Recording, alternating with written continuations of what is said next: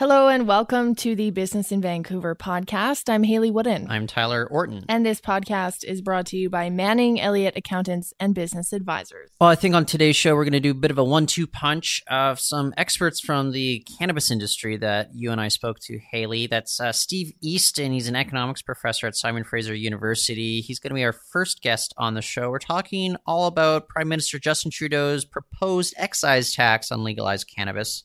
And then afterwards, we're going to speak to Ray Gracewood. He's the Chief Commercial Officer at Organigram, talking about retail opportunities that exist for this industry once legalized recreational marijuana takes off. Welcome back to Business in Vancouver on Roundhouse Radio 98.3. We are the daily business news program from the Business in Vancouver newspaper and from BIV.com. I'm Haley Wooden. I'm Tyler Orton. And you have a choice for your money, but what path is wisest? You can invest through a bank, or should you go and invest through a broker? On October 26th, Business in Vancouver brings together leaders on each side of the discussion to argue their cases on where your money belongs as an investment. For more information, head on over to biv.com/events. Haley, this week, Prime Minister Justin Trudeau, he introduced plans for an excise tax on the legalized recreational cannabis industry. Still a lot of question marks. You and I, we were discussing this earlier on, but I think we can really dive deep into what's going on here. Yeah, and I think it caught some premiers a little bit by surprise. Certainly, BC Premier John Horgan. Why don't we dive into it with Steve Easton? He's an economics professor over at Simon Fraser University. Steve, I want to thank you for joining us on the show. My pleasure. So tell us a little bit about this revenue sharing proposed by Justin Trudeau. What do you make? What was your first reaction to this? Well, my first reaction was that 10% is probably not too bad an excise tax if it were the only tax. The splitting between the provinces and the federal government, I assume that this is the first gun in the negotiation, and that they'll squabble about it probably till the ends of time, as they normally do, but something will turn up as a part-time solution. The kicker in this, of course, is that you're trading off two things. On the one hand, you have a higher tax structure, which impacts the industry. The second thing is, if the provinces want, they can raise taxes on their own. So there's a sense in which this first round is just that. It's just the beginning. Well, that's the initial thing that I was unclear about. Now, are provinces going to have the options to deal with their own PST? For BC, that makes sense. But what about provinces that have the HST system there? I'm just wondering if we have any clarity about how this may work from province to province. No, I think it's actually the same way it works with alcohol and tobacco, in the sense that the provinces go their own way in terms of consumption taxes. The only thing that limits them, in this case, is the extent of the black market. After all, people have been buying illegal cannabis for a long, long time. And now you have legalized cannabis. One of the things I think the federal and the provincial governments are going to want to do is draw the illegal consumption into the legal marketplace so that they can, of course, tax it and whatever. But to do that, you can't have a tax structure that's too darn high. Right. And we've talked about that on the show, too. And it's a fine line, too, especially when we're looking at provinces maybe wanting to cover the costs of retail distribution, bringing in and overhauling and transferring dispensaries into the legal market.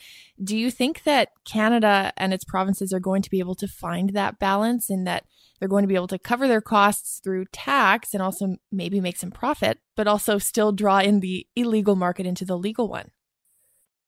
I think it can be done. The question is just how foolish the provinces are in terms of the short run.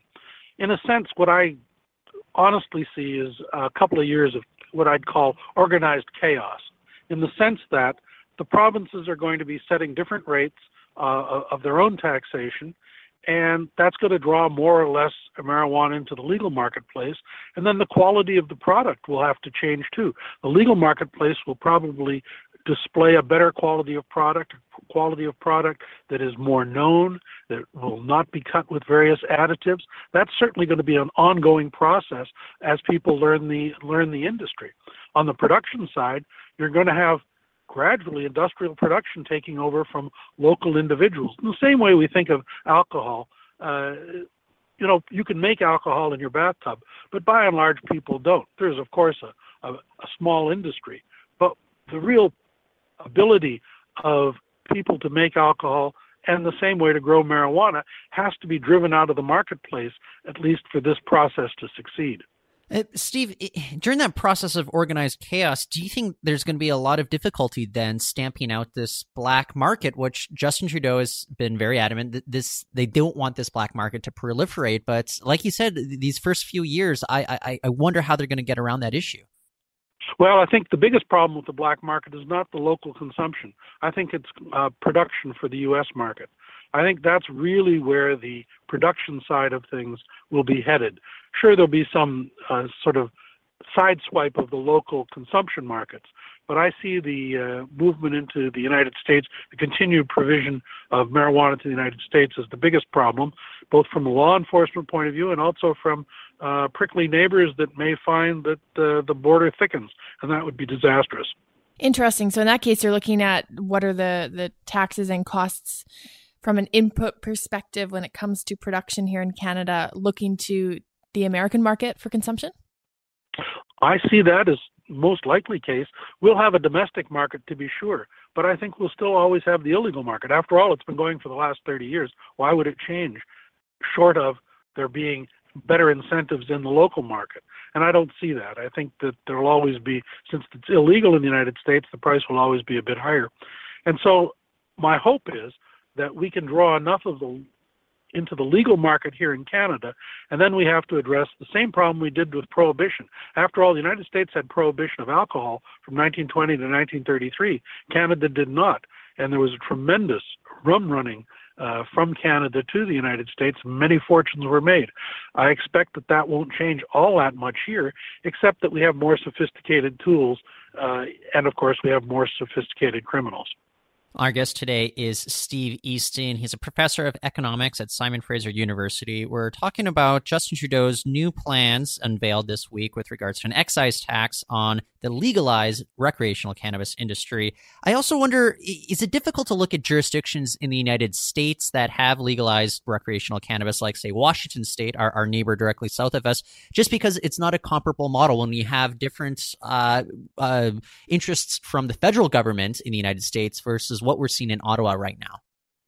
Well, I think that if you look at the total taxation package, it looks very much like the tax package in Colorado and Washington. After all, we have, let's say, the GST, PST, or their equivalents are roughly around 15%. You have this 10% excise tax, that gives you 25%. As sure as God made little green apples, there are going to be licensing fees and whatnot in each of the provinces for the various organs that are both producing and selling. And let's say that adds to another 3, 4, 5%. That gets us to around 30%. And lo and behold, that's the same number, rough number of taxation rates, both in Washington and in Oregon. So in that sense, I don't mean Oregon, I mean Colorado. So in that sense, I think the tax structure as it stands at the moment is probably consistent with what we see. All of this, however, will change over time as we gather some experience. Yeah, and if we look at how individual provinces choose to apply different tax measures, how they choose to figure out their own distribution and retail mechanisms, is it important that they somehow get on the same page when it comes to taxation? Yeah, and I'm thinking of perhaps pot tourism or trends like that, where you could go to one jurisdiction, it would be cheaper, and that could impact business and production as well as consumption. I think the possibility of the provinces having a consistent framework is like herding cats. Fair enough. I think that's a vain hope. I think they'll have their own plans, and each one will have a perfectly good reason for doing it their way and can't understand why the other provinces are so foolish. But, think about it with tobacco taxation right now. In a province like Quebec, the tax rate's about 180%. BC, it's 256%. In other provinces, up to 300%. So there will be variation. How that all plays out and in the more general equilibrium, that will just take time. And that's why I say the first couple of years are going to be pretty chaotic. And I just hope that the federal and provincial governments are able to use the information that's generated during these first few years of confusion in order to come up with regulations where you see that they are sensible regulations to accomplish what you want, as opposed to silly regulations that just drive people away from the marketplace. Steve, in an ideal world, what do you think would be kind of some best policies, best practices for different levels of government to be implementing at this point? I think the more modest the rate of taxation, the better at this point. I think until you learn how the market itself operates in the context of each of the provinces and the U.S., right, that U.S. market, then I think you have to just hold your fire. I personally would go for a lower tax rate in order to try and get people into the marketplace. You want to convince people that just like with alcohol, it doesn't pay to make your own bathtub gin. It doesn't pay to make your own marijuana, but rather you go buy it down at the store and it's already prepackaged. It's got the ingredients on the label. You know you're not getting anything stupid. And that's the way to go, it seems to me. Take a longer view rather than just the immediate view of, can I make money off this thing as quickly as possible? But you know what, Steve, I'll interject here because Haley knows this about me. I have made my own craft beer at home, and it stinks up my apartment. It's a big hassle, but there's something, I guess, somewhat satisfying about doing that. Yes, I'm sure you do. And there are lots of people who do that. But if you compare the number of liters that are produced your way and the number of liters that are produced in cans of beer from all over the world that are sold in Canada, I think the numbers speak for themselves. Fair enough, yes. Yeah, Tyler's not changing the market or influencing the market with his homemade brew. The market doesn't shudder with his steps. No, not yet.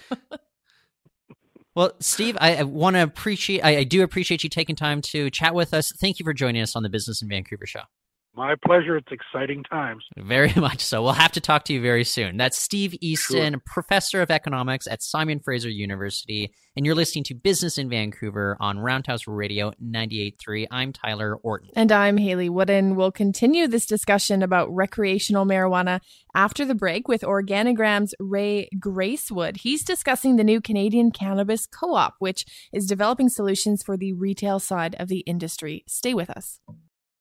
And this podcast is brought to you by Manning Elliott Accountants and Business Advisors. Manning Elliott has been providing expert accounting, assurance, business advisory, tax, and valuation services to businesses in the Lower Mainland and Fraser Valley since 1952. If you're serious about taking your business and brand to the next level, and if you want an accounting firm that'll be there to help you every step of the way, give Manning Elliott Accountants and Business Advisors a call at 604-714-3600.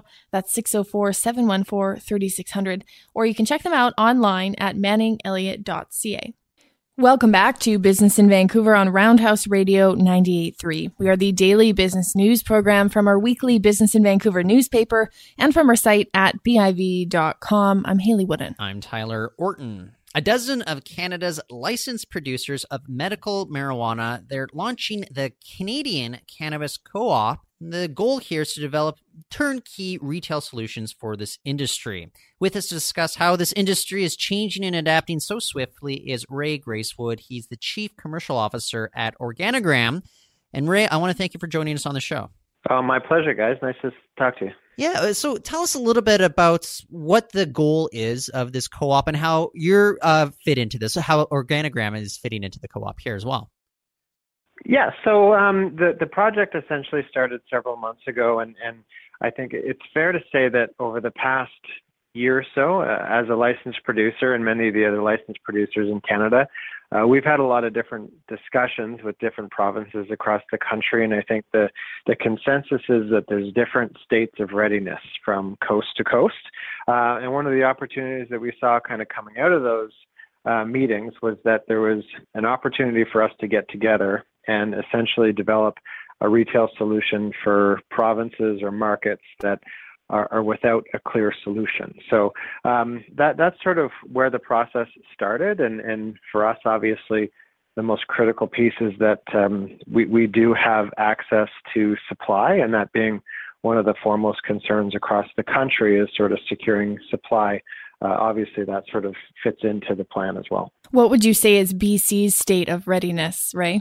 Well, through our discussions, we're actually we don't have an awful lot of clarity in terms of the timing on with British Columbia. I think British Columbia is in a unique position in that, in many ways, in terms of education and familiarity with product, that exists in a far more advanced state than most of the other provinces across the country. So we're not entirely sure how British Columbia is going to to come forth with their plan. But obviously, like many other provinces in Canada, we're anxiously awaiting to sort of see how they see themselves proceeding. Well, we are getting some big hints from the government of Alberta. They unveiled their framework. Tell us a little bit about what you think of this Alberta framework and how the co-op can maybe apply your solutions to what we've been seeing here from this government. Well, we're very supportive of Alberta's plan to sort of continue with their consultation process, and obviously we're going to play a role in that. Historically, what we found in many markets is that there seems to be a trend that goes towards provinces aligning themselves in a similar way to how they handle beverage alcohol. And in the case of Alberta, their market is largely privatized, and that's why we chose, in alignment with the Alberta announcement, was that we think that Alberta is a good example of a market that could really benefit from a model such as like our retail co-op model.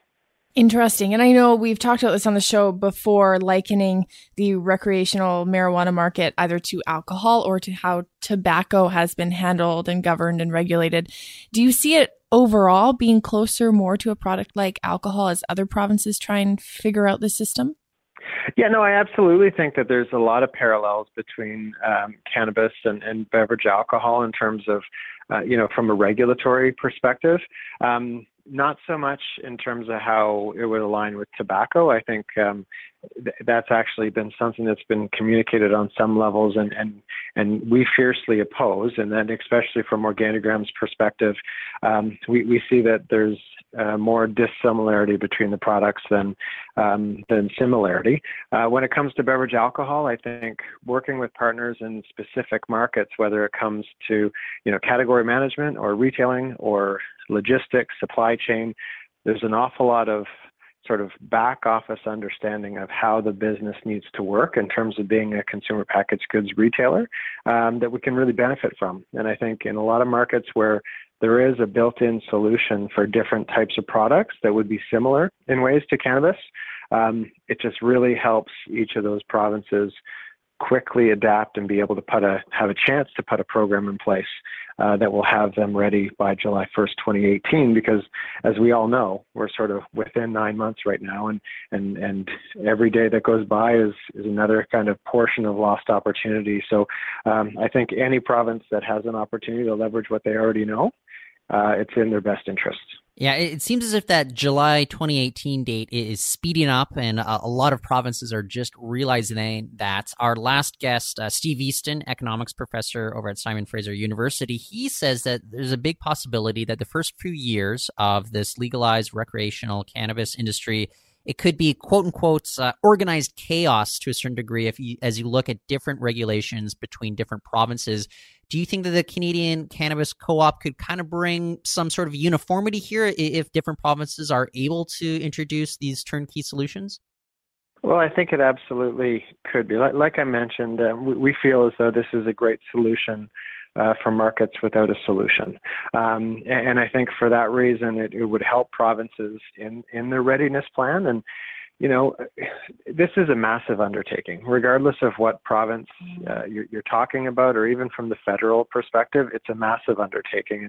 And to think that it's going to be completely without issue and seamless and problem-free, I think would be misguided. So, from our perspective, we need to brace ourselves to say the first few years is going to be about learning. And I think with any new business opportunity or industry opening up, there will be learnings along the way. And as we go into this, I think the worst thing we could do is think that it's going to be perfect from day one, because I'm not sure, how close to reality that would actually be. We're speaking to Ray Gracewood. He's the Chief Commercial Officer at Organigram. We're talking about the Canadian Cannabis Co-op as well as the legalized recreational marijuana market here in Canada. Now, of course, as you know, Ray, we've had a legalized medical marijuana market in the country for some time. Is that a model that the legalized recreational market and governments could look to? Different products, of course, and different regulatory standards, but from a distribution and retail perspective, is there lessons learned there that could be applied to this new emerging market? Well, I think that's a great question, because we sort of immediately go to direct mail and what we've been able to accomplish through the medicinal market through direct mail. So that model has been very successful over the past several years, has given access to rural communities and essentially has given the same level of access to, the northern tip of Nova Scotia or downtown Toronto or downtown Vancouver. So we found that that as a distribution mechanism can be very impactful. And we've actually also, from an Organigram perspective, we've done some research with a partnership of ours in Colorado to go to their consumer base and ask them questions about what their preferred method of kind of a retail experience would be. And the biggest finding that we found was that for first-time or cannabis-naive consumers, they really appreciated going to, a retail location or a dispensary in their case, and seeing the product, speaking with somebody, understanding the product.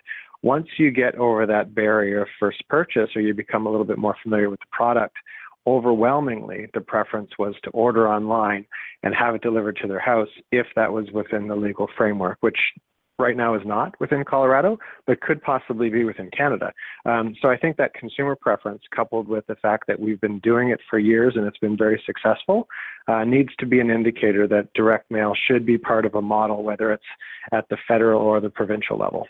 Well, this co-op is part of a dozen licensed medical growers at this point. Do you think once the industry is given the green light in July, that the licensed growers, despite being on the medical side of things, they're going to have a distinct advantage when it comes to just getting out there? They know what's expected from a regulatory standpoint. They've got the operations going. Is this going to be of great benefit to you guys? Yeah, I'd like to think so. I mean, as an industry, we've spent the last 3 years specifically, understanding not just how our business works from a cultivation perspective, but also in terms of social responsibility and communication, and there's an awful lot of learning there. So I think consistent with the overall mandate of having quality tested, regulated product to provide, a positive and a healthy product for Canadians, licensed producers, I think, has been overwhelmingly the choice for regulated supply.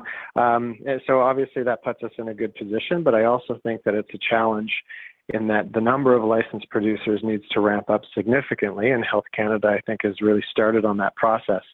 But in order for us to fulfill the market for a full adult recreational market in 2018 and beyond, the number of producers and the amount of capacity needs to significantly increase in order to sort of supply that market. Do you have thoughts, Ray, on how governments should approach potentially integrating illegal dispensaries, and we know they exist, especially in a city like Vancouver, into the legalized system?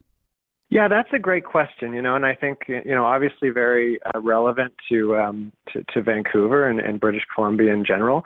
I think that there's nothing but respect for sort of the education and the experience that a lot of the people that are involved in those businesses have.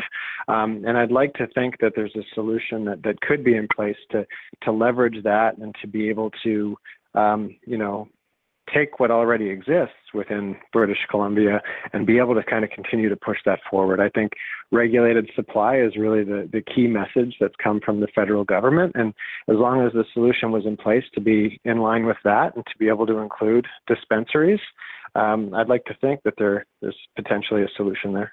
One of the key things the government's also said is they want to stamp out the black market. You brought up the supply issue, though. Are we looking at a big supply crunch when July 2018 rolls by?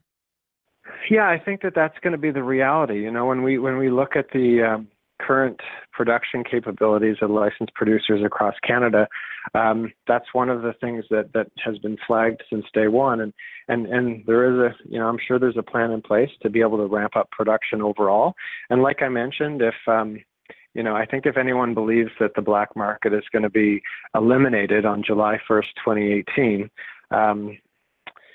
they should probably give the issue a little bit more thought. I think that it's a process that happens over years, and part of that is making sure that the legal market is well supplied, that there's product available, that the product selection is great, the quality is great, the pricing is fair and consistent.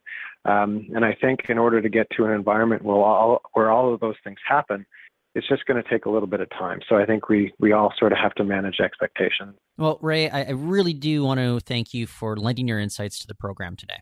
No, my pleasure. It was great to talk. And that was Ray Gracewood. He's Chief Commercial Officer at Organogram, and you've been listening to the Business in Vancouver podcast. Haley, if anybody wanted to find out more information on maybe some of the stories you've been working on or else, where can they find you on social media? Yeah, they can find both of our work as well as the work of our colleagues over at biv.com. Podcasts, of course, also available on iTunes. And if anyone wants to say hi on social media, they can search at Haley Woodin, HayleyWoodin. What about you? Yeah, you can find me Reportin. That's Reporton. And that's it for this week. This podcast was brought to you by Manning Elliott Accountants and Business Advisors. Thanks again for listening. We'll catch you next time.